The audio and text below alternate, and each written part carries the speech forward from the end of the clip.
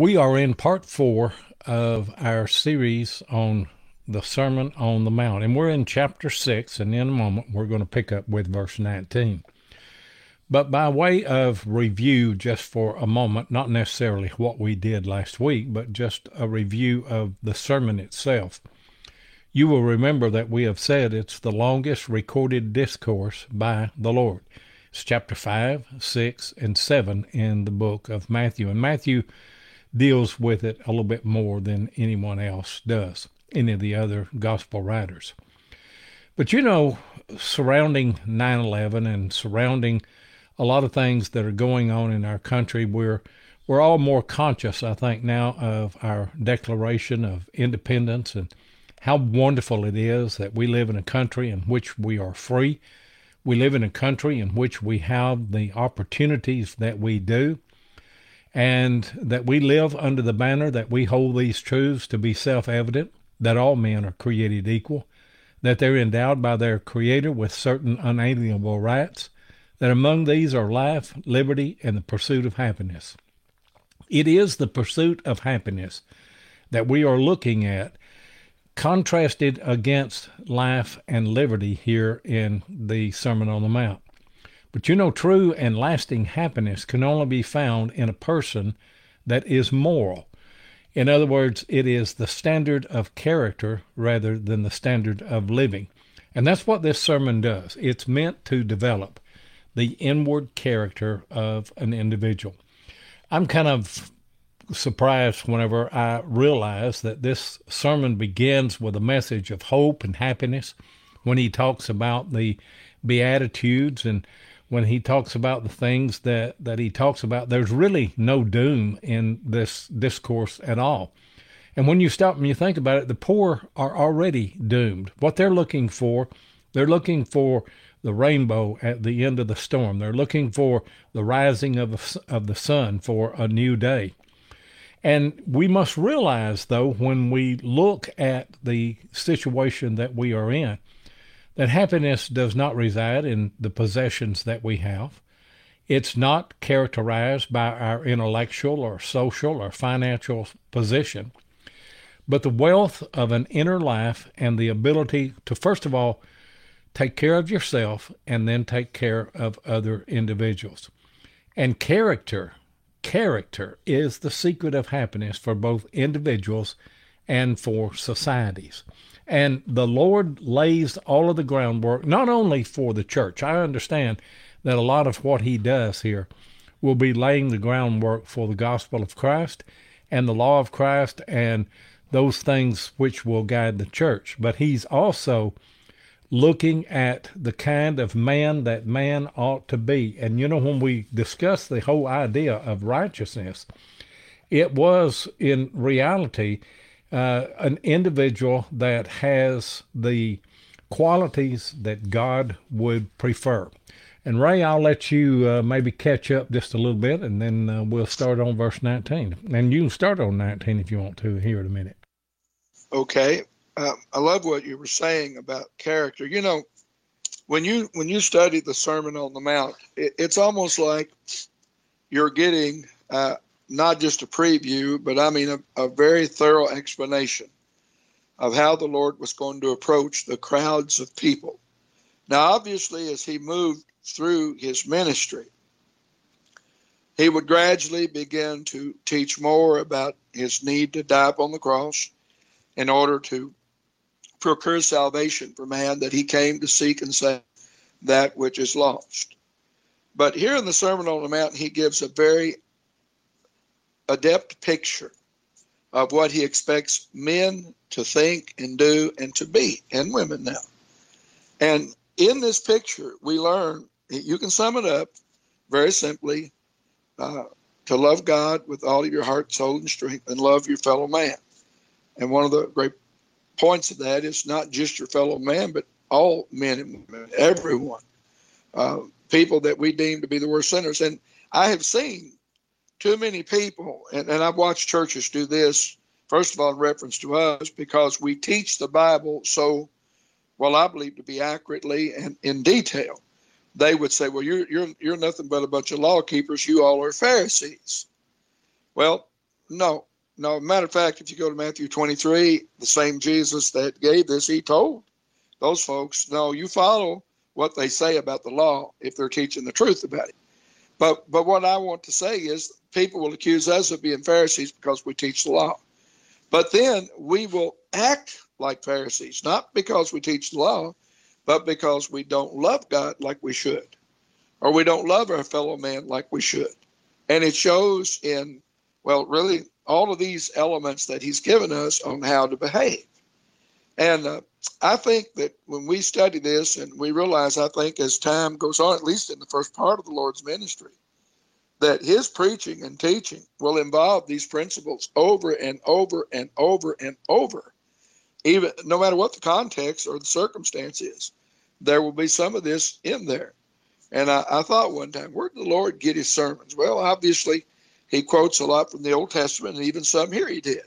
But in Matthew 5, he quoted in order to correct the lack of depth in teaching on what was meant there and destroy the traditions that men had piled on top of the revelation. But also the Lord could, as the Son of God, he could, through his own connection to the Father, and I don't believe he originated his own ideas, but I think that the Father gave him the idea, showed him what he wanted said. So as a prophet, he was delivering this material. And then I believe the Lord looked at the everyday needs of man. He looked at the way we lived. He looked at what we were going through, and he would pull lessons out of that. So these three avenues, the previous revelation, his revelation, and then the life needs of man, he addressed all of this.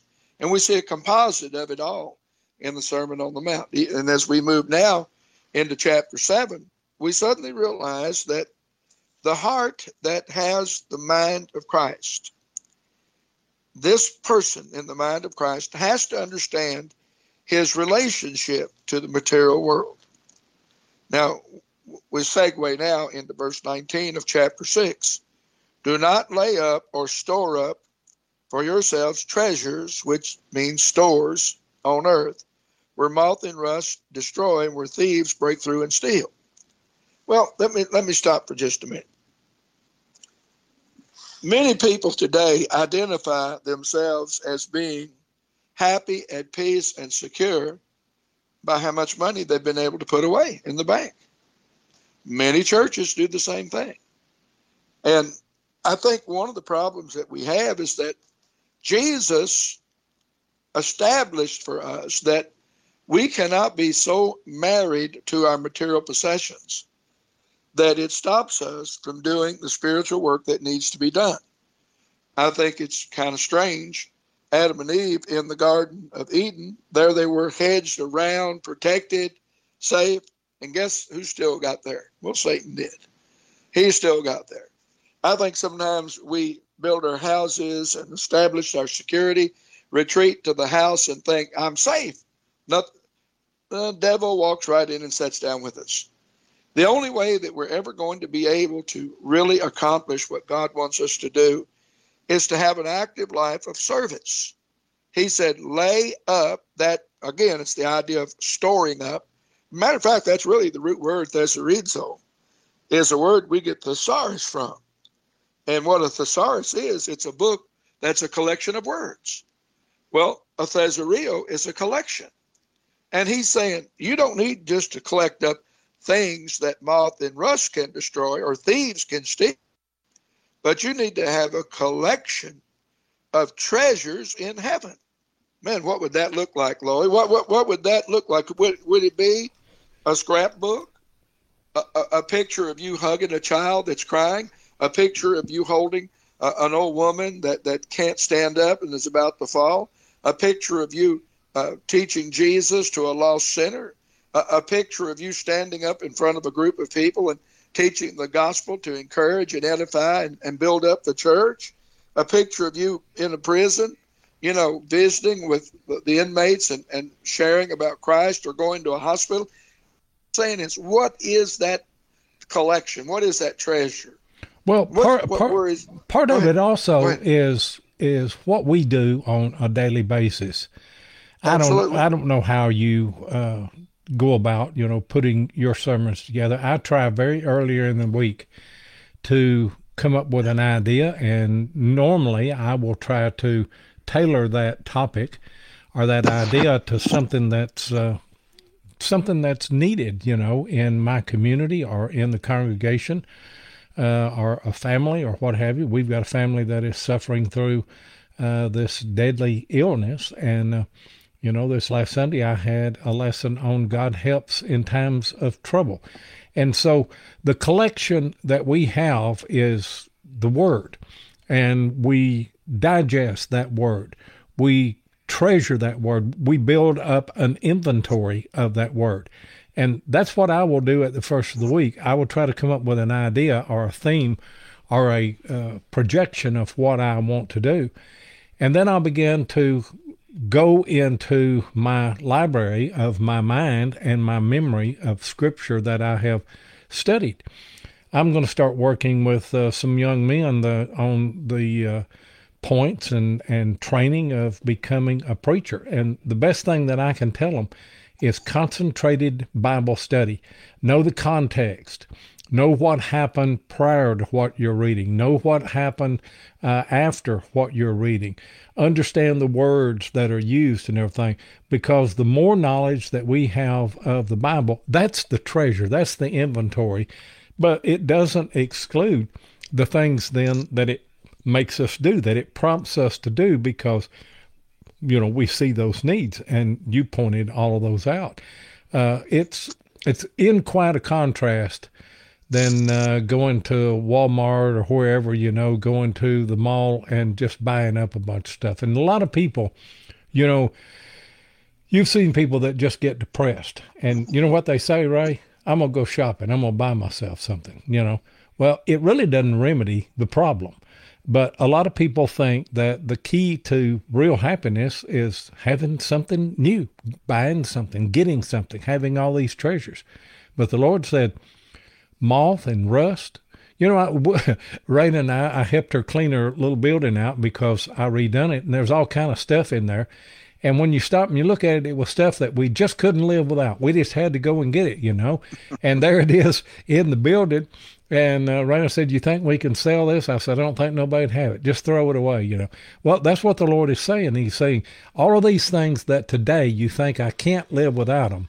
A year or two down the road, you're going to say, nobody would want that. And you're just going to throw it in the trash. If you don't, moth and rust and corruption is going to eat away at it, and it's not going to have any value at all. But it's hard for us to learn that lesson, isn't it, Ray? It certainly is. People talk about the eye of ambition. And I see young people make that terrible mistake. They go out and overload themselves, buy too much, and barely can pay for it. They've been blessed.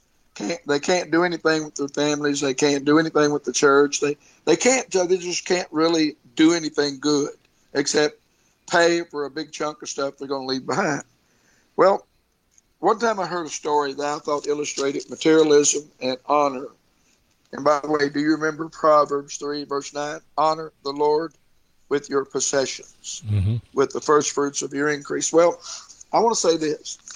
This story is so beautiful. This little boy was playing. He was poor. His family had very little. This other little boy rode up on a big, fancy, shiny, brand new, tricked out bicycle, scooted up, throwed gravels on the little boy. And he sat there and laughed at that poor little boy. And he said, "What do you think of my bike?" Little boy got up. He was in awe. He said, "It's beautiful. It is so beautiful." And he said, "Where did you get it?" And that rich boy, he said, "Well, my brother gave it to me. He bought it and gave it to me." And then he looked at it and he wanted to rub it a little bit into that poor little boy's face, So he said, "Don't you wish you had a bike like this?" That little boy said, "No." He said, "But I know, but you know what I wish?" He said, "What?" He said, "I wish I could be like your big brother and give my little brother one." Yep. You see the difference? There's a great big difference. No doubt about it.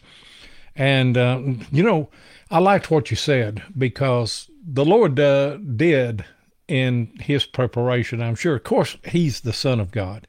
He is the creator of everything that we know, according to Hebrews and other places.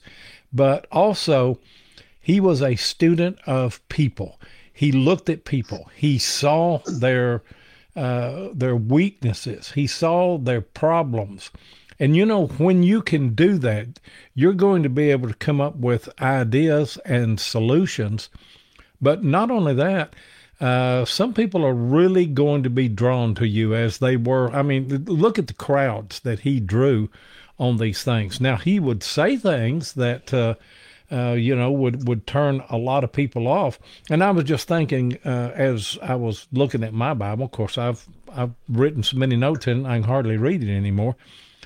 But there are key verses in each one of these chapters. In chapter 5, the first one that we dealt with, I told you then when we were doing that, verse 20 is the key verse. I say unto you, except your righteousness shall exceed the righteousness of the scribes and Pharisees, you shall in no wise enter the kingdom of heaven. And what they did was they made religion mechanical. Everything, as you said there a while ago, it was just each jot and tittle of the law, and that was about it. But here in chapter 6, Ray, a key verse to me is verse 21, which we haven't read yet. For where your treasure is, there will your heart be also. So what is it that makes you get up in the morning? That's your treasure. That's where your heart is at. But what is it? And once we answer that question ourselves, we're going to find out what kind of people that we are. And, you know, that's just a real simple test that anyone without a great education, someone that is illiterate, or as the world or society would say, they're ignorant, you can understand that. What makes you get up in the morning? What's on your mind when you get up in the morning? Is it to go out here and make a bunch of money and buy a bunch of stuff?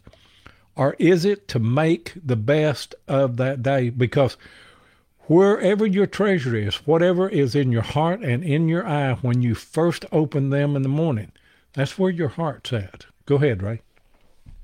Well, you know, this kind of bleeds over into verses 22 through 24, where he said the lamp of the body is the eye. Now, sometimes when I'm preaching, of course, I'm always watching the faces of the audience.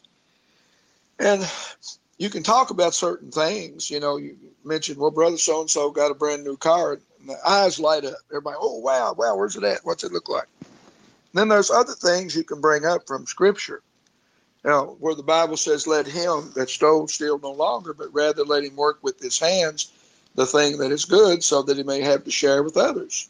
I don't see quite as many eyes lighting up when I read that verse. You know? Well, there's an obligation tied to that. Well, that's the point. That means part of what this I've laid aside, I've got to be able to share it. Well, if you have an eye of ambition, I'm going to tell you something. If it's only for the material things, the lamp of your eye is going to be not full of light, but full of darkness and selfishness. To be full of light means you're looking at Christ. He is the light of the world. And you're looking at what is good. He is the good one.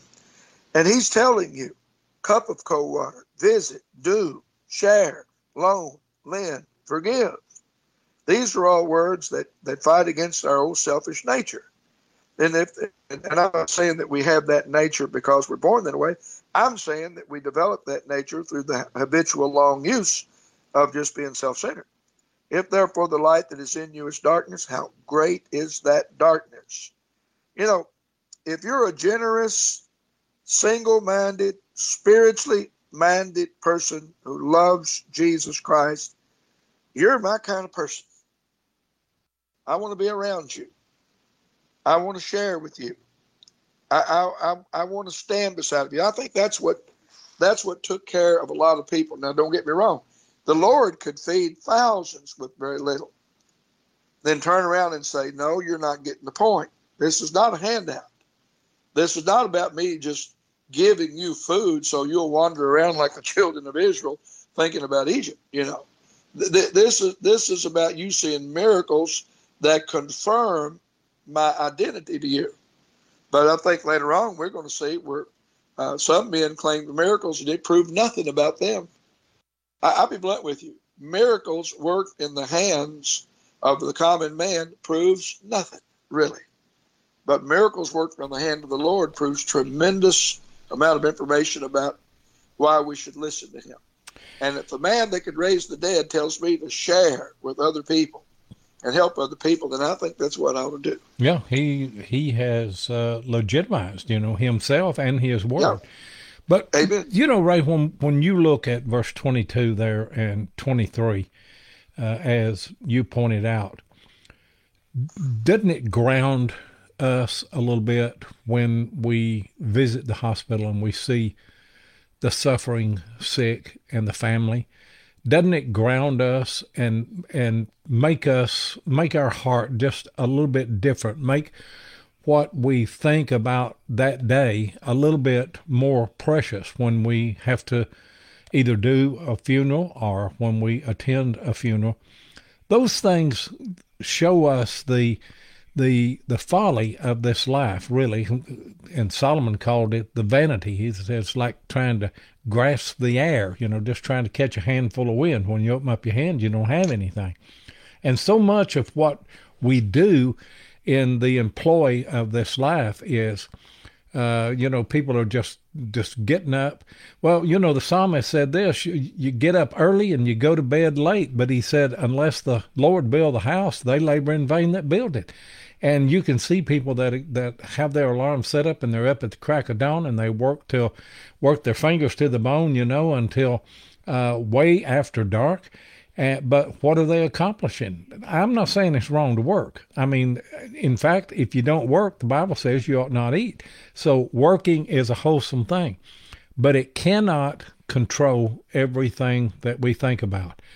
We need to work with a view, as you said there a while ago, work with your hands where you might have the wherewithal to help those that are in need and to take care of yourself, not put yourself as a burden on someone else or on society. And that is, where your treasure is. That is the lamp that shines in you. And sometimes we need to see the darker side of life because it to me, it draws us closer to God. Don't you think that? Don't you think when we have to sit and talk with someone that is ill and is suffering and in pain, that it humbles us, doesn't it? It certainly does. My little old house here several years ago, it needed a roof, and Brother Dwayne Williams said, I'll help you put a roof on. Brother Clyde Kerr came over, and we put a metal roof on this little old house, and Dwayne knew what he was doing. I just was strong enough to get up there and help. But they helped me get that roof on and cover my house. Okay. Back just a little while ago, Dwayne caught COVID, and he was going down fast. And the last day of his life, he called or told the nurses that he wanted to talk to me. So I went up to the hospital, and they said, you can talk to him, but you're going to have to suit up because he had COVID. So I put all the masks and the gowns and everything on. They asked me a question. They said, are you afraid? I said, no. And I wasn't. Because I'm going to tell you something. I wanted to be with Dwayne. Now, here's what happened that day. You're right. I sat there and watched this man that I'd been around for years, literally drawing his last breaths. They were getting slower. And I said a prayer. And I was touching him, and I said a prayer. And at the end of the prayer, he raised up and said, Amen. That was the last words I ever heard him speak. Now, will I ever forget that? No. No, and it grounds you. It makes you appreciate life. Absolutely. It makes you appreciate good friends that you have. But and it made me think how important the word amen is too. Well, true. Let me say something. He did what he did on that roof that day because that's what he could do. Right. And he shared his time and helped me out tremendously because I didn't make a lot of money, and that really helped me. But when we shared that moment together, that prayer moment together, now he knew I'm not going to be here much longer. And all I can do is say this. But he said it. He didn't let me say it. Yeah. He said it. And yes, every one of those moments, I can look back over my life And I was thinking about a sermon. You was talking about sermons. I'll share this with you. You probably can come up with one better than I can. But I got to thinking, I want to work up a sermon sometime, and I want to entitle it, The Last Thought. What will my last thoughts be? Yep. And what do I want them to be? And have I lived in such a way as to accomplish the right and the ability to think the thoughts that I want to think when I leave this earth? And I just love it. He said, amen. What you and I have been talking about, anecdotal things that we've brought into this as well, is really what the Lord was trying to accomplish. Amen. And Amen. I mean, that's what would the world be like if everybody thought like that? We don't even think like that all the time. I mean, No. we have to be brought down. We have to be humbled. There are times whenever everything is going good, and I remember what the book of Hosea said. He said Israel was filled. In other words, they had everything they needed, and Israel forgot God. And we cannot live with, 100% prosperity. We will walk away from God. Sometimes we need to be brought down. We need to be humbled. And we do that by sharing and seeing. But wouldn't it be a great world if everybody thought that way, and if everybody at least once a week could reach this kind of mode? But then verse 24 says, there's one thing that holds us back from doing that, and that is we're trying to serve two masters. We're trying to prepare for heaven, but we want to live in this world, and we don't want to leave it. And we're trying to serve God, but we'll let the devil in the house every once in a while, And there was a man told me one time, he said, if you let the devil ride with you long enough, it won't be very long till he'll be driving, And that's the truth, isn't it? Mm. But no man can serve two masters, for either he will hate the one and love the other, or else he will hold to the one and he'll despise the other. You cannot serve God and mammon. And so now then he's going to get into a discourse through the end of the chapter here, of really some of the things that we worry about that are futile to worry about, like what we're going to eat, what we're going to wear, where we're going to sleep, all of those kind of things on a daily basis. The Old Testament writer said, I've been old and I've been young. I've never seen the Lord's people forsaken, nor his seed begging bread. And I believe that. I believe that God in some way will take care of our needs. Now, I said needs. I didn't say wants. But so many times we live our life, and I think that that's what mammon is. It's the material, the physical things. Am I right on that? Oh, you are. Matter of fact, the word mammon, if you go back in some of the Aramaic concepts of it, there was actually a god that they worshipped. Some of them did, called Mammon, who was the god of material riches.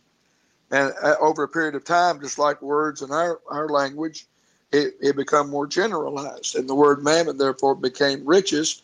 But it was more than just riches. It was the mindset, trusting in riches, counting on riches.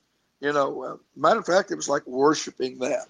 But now he's going to point out that what happens, there's another God that steps into place. Now listen closely.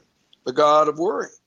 Because when all your mind is on your money, your portfolio, your investments, your bank accounts, inflation and interest rates, next thing you know, you're worried sick. You're just worried about your excess, your profit. And then suddenly the worry goes, well, what if I don't have this? What if I don't have that? Now, I will say this, though, Lloyd. There's a great number of people right now in this country who are barely making it. They are barely making it. There are people that are starving to death. I mean, hungry in the streets. There are people that one lady said this. Everybody said there's plenty of jobs. She said, I got 3 of them, and I still can't pay my rent. I know. But you know what? Yeah. Inflation is outstretching wages, and there are people that want to tell you differently. But, you can't convince me of what I see and what I'm experiencing. And we're all experiencing that, Money just doesn't go far enough. I was talking to a lady this morning at the hospital, And she was talking about somewhere that she had taken her kids over the weekend, and on Saturday, some theme park or something other. She said, "You know what I gave for a hot dog?" I asked her, I said, "Y'all have a good time?" She said, "Well, the kids had a good time, but everything was so expensive." She said, "I gave $6 for a hot dog.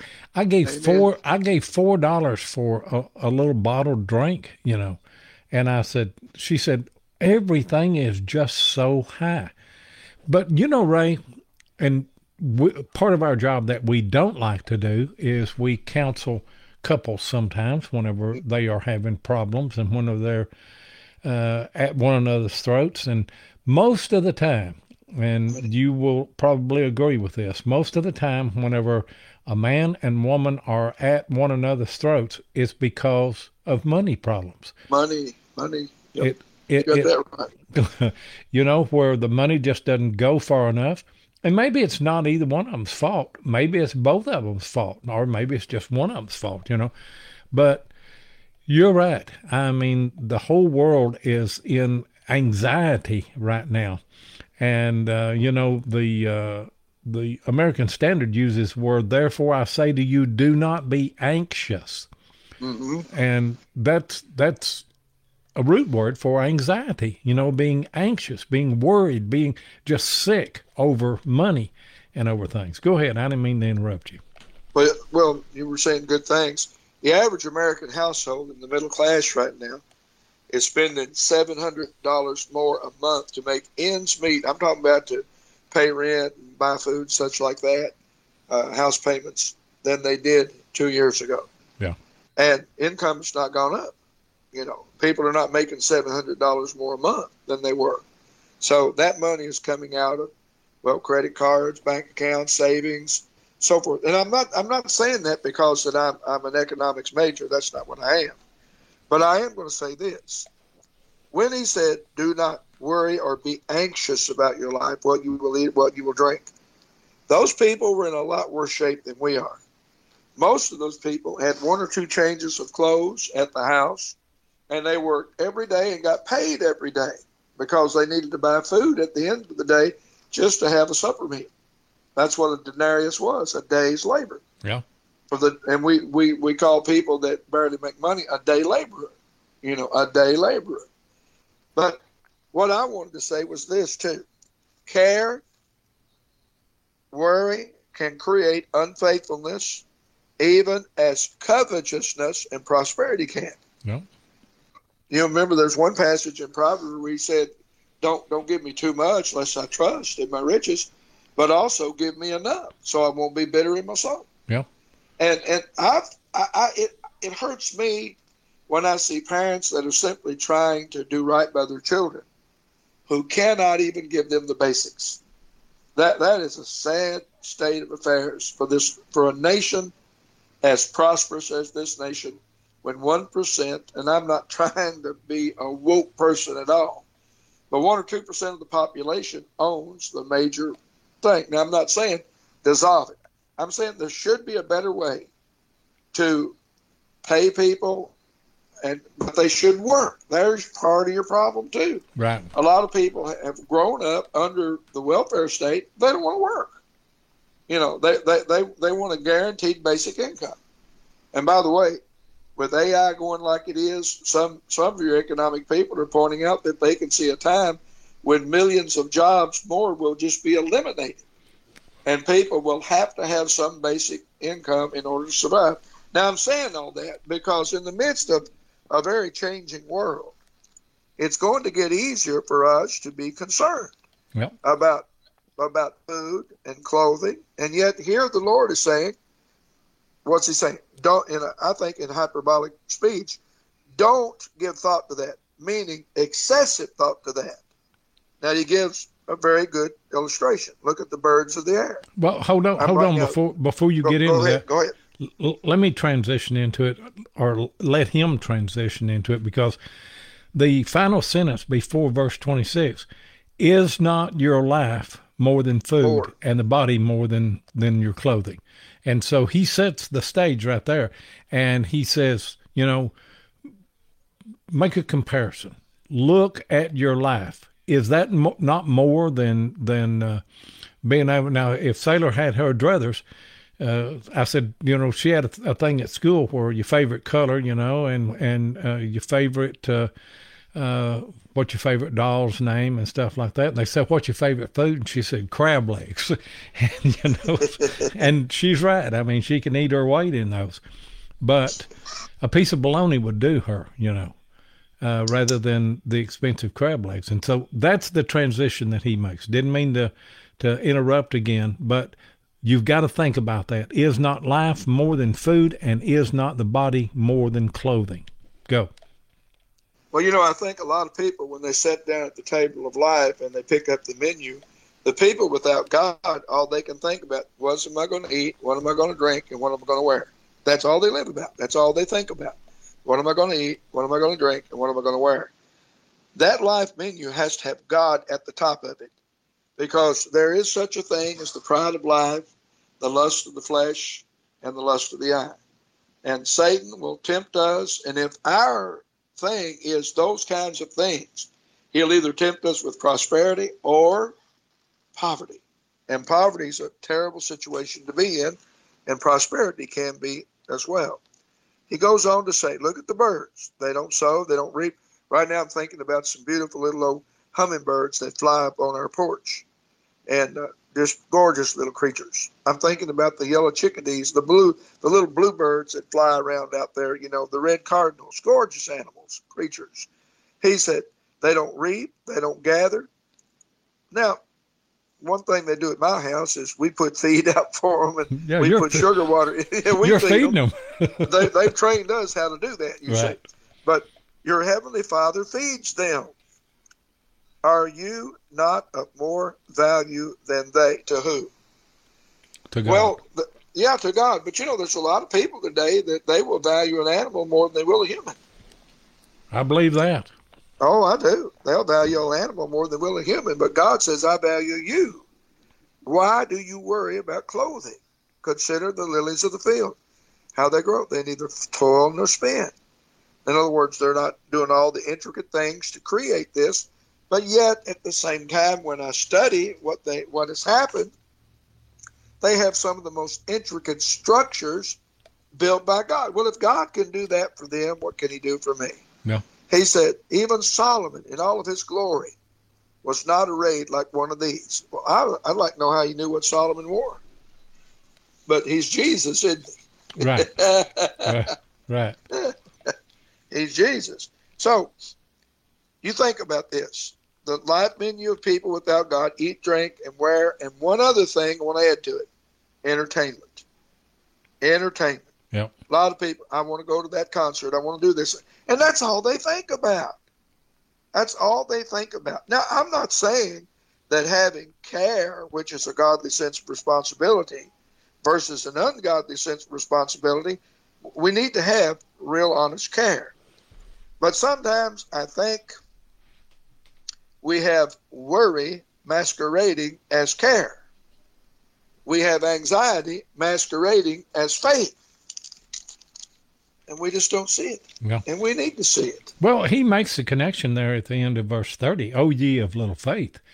Because if this is my mindset right here, you remember, Ray, you and I knew each other. We've known each other for a long time.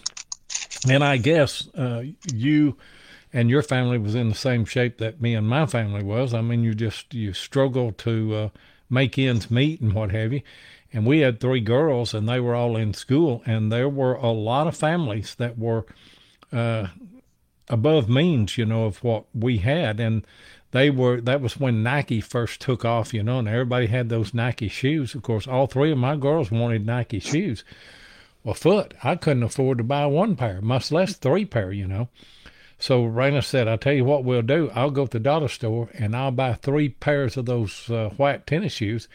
And you can draw a little bit, and you just put that little Nike thing on there with a magic, the swoosh. Yeah, with a magic marker, and that's what I did. And all 3 of my girls thought they had Nike shoes. Now everybody around them knew different, but they didn't. They said, "Well, I wish I'd have thought of that." You didn't buy a pair, did you? No. Yeah. No, but time went on. things got a little easier, and some of that stuff was bought. But I remember one time the boys come in and the shoes cost $200. Mm-hmm. And Lloyd, I just thought that was horrible. Yeah. And my first car I ever bought cost $25. I gave $100 for my first one, and well, mine was $25, but didn't have a transmission. We just bought a half a car then. You just bought a fourth of a car.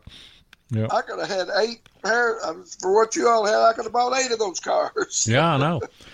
But the Lord sums all of this up toward the end with a statement that it's hard for us to put into action, really, in our life. Seek first his kingdom and his righteousness. And I had an English teacher, Miss Singleton. She was my favorite teacher out of every teacher that I ever had, and I had her in the 7th grade. And she just had a way of teaching to where that you could learn. And she taught us about conjunctions, and she said a conjunction is like where you have 2 cars of a train and they're hooked together by that little hook thing. One of them's curving to the left, one of them's curving to the right, and they just latch in there. And she said that's what a conjunction is. It ties this boxcar to this boxcar. Well, and is a conjunction. It ties what's in the first part of this verse to what's in the second part. So let's break it down, and we will see what this conjunction does. Seek first the kingdom of God and his righteousness. That's the first part. Now, what's it linked to? And all of these things will be added to you. Now, it doesn't mean that you're going to get a pair of Nike shoes, but the things that you need, the food you need, the clothing that you need, the housing that you need, the warmth that you need, all of those things are going to be added to you. And he goes one step further in saying, don't be anxious for tomorrow. Now, that's not a lack of preparation. I don't think that God wants us to have a lack of preparation. In fact, the Apostle Paul on more than one occasion would write a letter to a certain congregation or city and say, I'm planning to come to you. That's looking toward the future. And so there's not anything wrong with it. But what it is we want to pay interest on worry. You want to understand what I'm saying? We want to grab the worry from tomorrow that's not even here, and we want to start paying on it today. And that just doesn't work. You've got enough to worry about today. So he says, be not anxious for tomorrow will be anxious for itself. In other words, you've got enough to worry about today. Don't worry about that, or don't look into the future and pay interest on worry. But it's all a matter of, I go back to verse 21, where your treasure is, that's where your heart is. And if you get up and if you trust God, you love God, you want to spend time with God's word, and then you want to do what God's word wants you to, and so you're going to visit around to people that are less fortunate than you. We don't have a lot of greed, a lot of time for greed and jealousy and things like that when our day is spent like that. Am I right, Ray? You're right. And I think the trust that verse 33, seek first the kingdom. Now notice all these things shall be added to you. I worked up a sermon one time on that verse, and I just remembered it. And what I preached on is, how does God add these things to you? And what I did is I went through the scriptures and showed how God profits us in this world. And number one, by a strong work ethic. We go out and work. You've already brought that up, that if a man won't work, neither shall he eat. Number two, sometimes by an inheritance from family. That was one way that people received extra monies, as it were. Number three, I remember I talked about sometimes when you hit a bad spell, illness, you just have bills that you can't meet, good brethren step in and share with you and help you, you see. And a time or two, Lloyd, I've just gone to the mailbox and opened it up, and there'd be a letter in there with a check from some brother or sister way off from somewhere that said, I just wanted to help you out. Yep. You're doing. And it would come at the most opportune time, you see. But it didn't take So, God by surprise. no, It does no, us when those moments happen. And you were talking about people that live day laborers. There are a lot of people that right now are working paycheck to paycheck, and that's almost day to day, isn't it? it is. And so what he's trying to say is that he will guarantee the opportunity for you to receive what you need. Now, I want to be very careful. Your health, wealth, prosperity preachers will jump in on these verses and say, that verse means send me a bunch of money, that's your seed faith, and God will bless you in the future with a pile of money. No, that's not what he's saying here. Don't get into that. That you might as well be playing the lottery is to play that game. Yeah. But the bottom line is, when he said don't worry, in other words, don't worship your anxiety. One man said, worry is paying interest on a note that you've not even made yet. Yep. That's crazy. You don't do that. But will the present day have care? Yeah. Paul, the Apostle Paul, he said, besides the daily care he had, what comes upon him, his care for the churches. Right. We are going to have care. Does God care for you? He cares for you. God cares. I care. We all care. Sometimes I do worry about people. I very seldom ever worry about financial things because I know they'll work out. But many times I worry about people who are not saved getting close to dying. And I can get a little bit antsy about that, sometimes. But he said, look, really is what he's saying is you can only take care of primarily what's in front of you. I asked a man one night last week in my meeting at Jamestown. He was sitting there. He's a widowed man, been widowed for 6 or 7 years. And he looks a little sad. And I walked up to him. I said, brother, how you doing tonight? He said, I'm doing very well with what I've got to do with. Yeah. I thought, wow. Yeah. But you were talking about that Paul said his care for, the things that were going on in his personal life and also the care for the congregations and everything weighed on his mind. And we care about people. But there's a difference between care and anxiousness or anxiety or worry. He's talking about concern for it. Yeah. Care and concern are legitimate things. God cares. God is concerned about things. Jesus cared. Jesus was concerned about things. Jesus never got anxious over anything. Jesus never had anxiety over things. He dealt with what he had at the moment and what he faced at the moment. And that's really all that we can do. We just have to make the best out of whatever that day.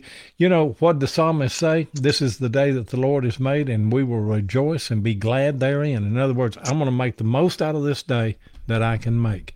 And whenever I do that, then I've really fulfilled chapter 6 here. I'm not trying to do a righteousness just to be seen of men, and I'm not trying to let the world dictate what kind of life that I have.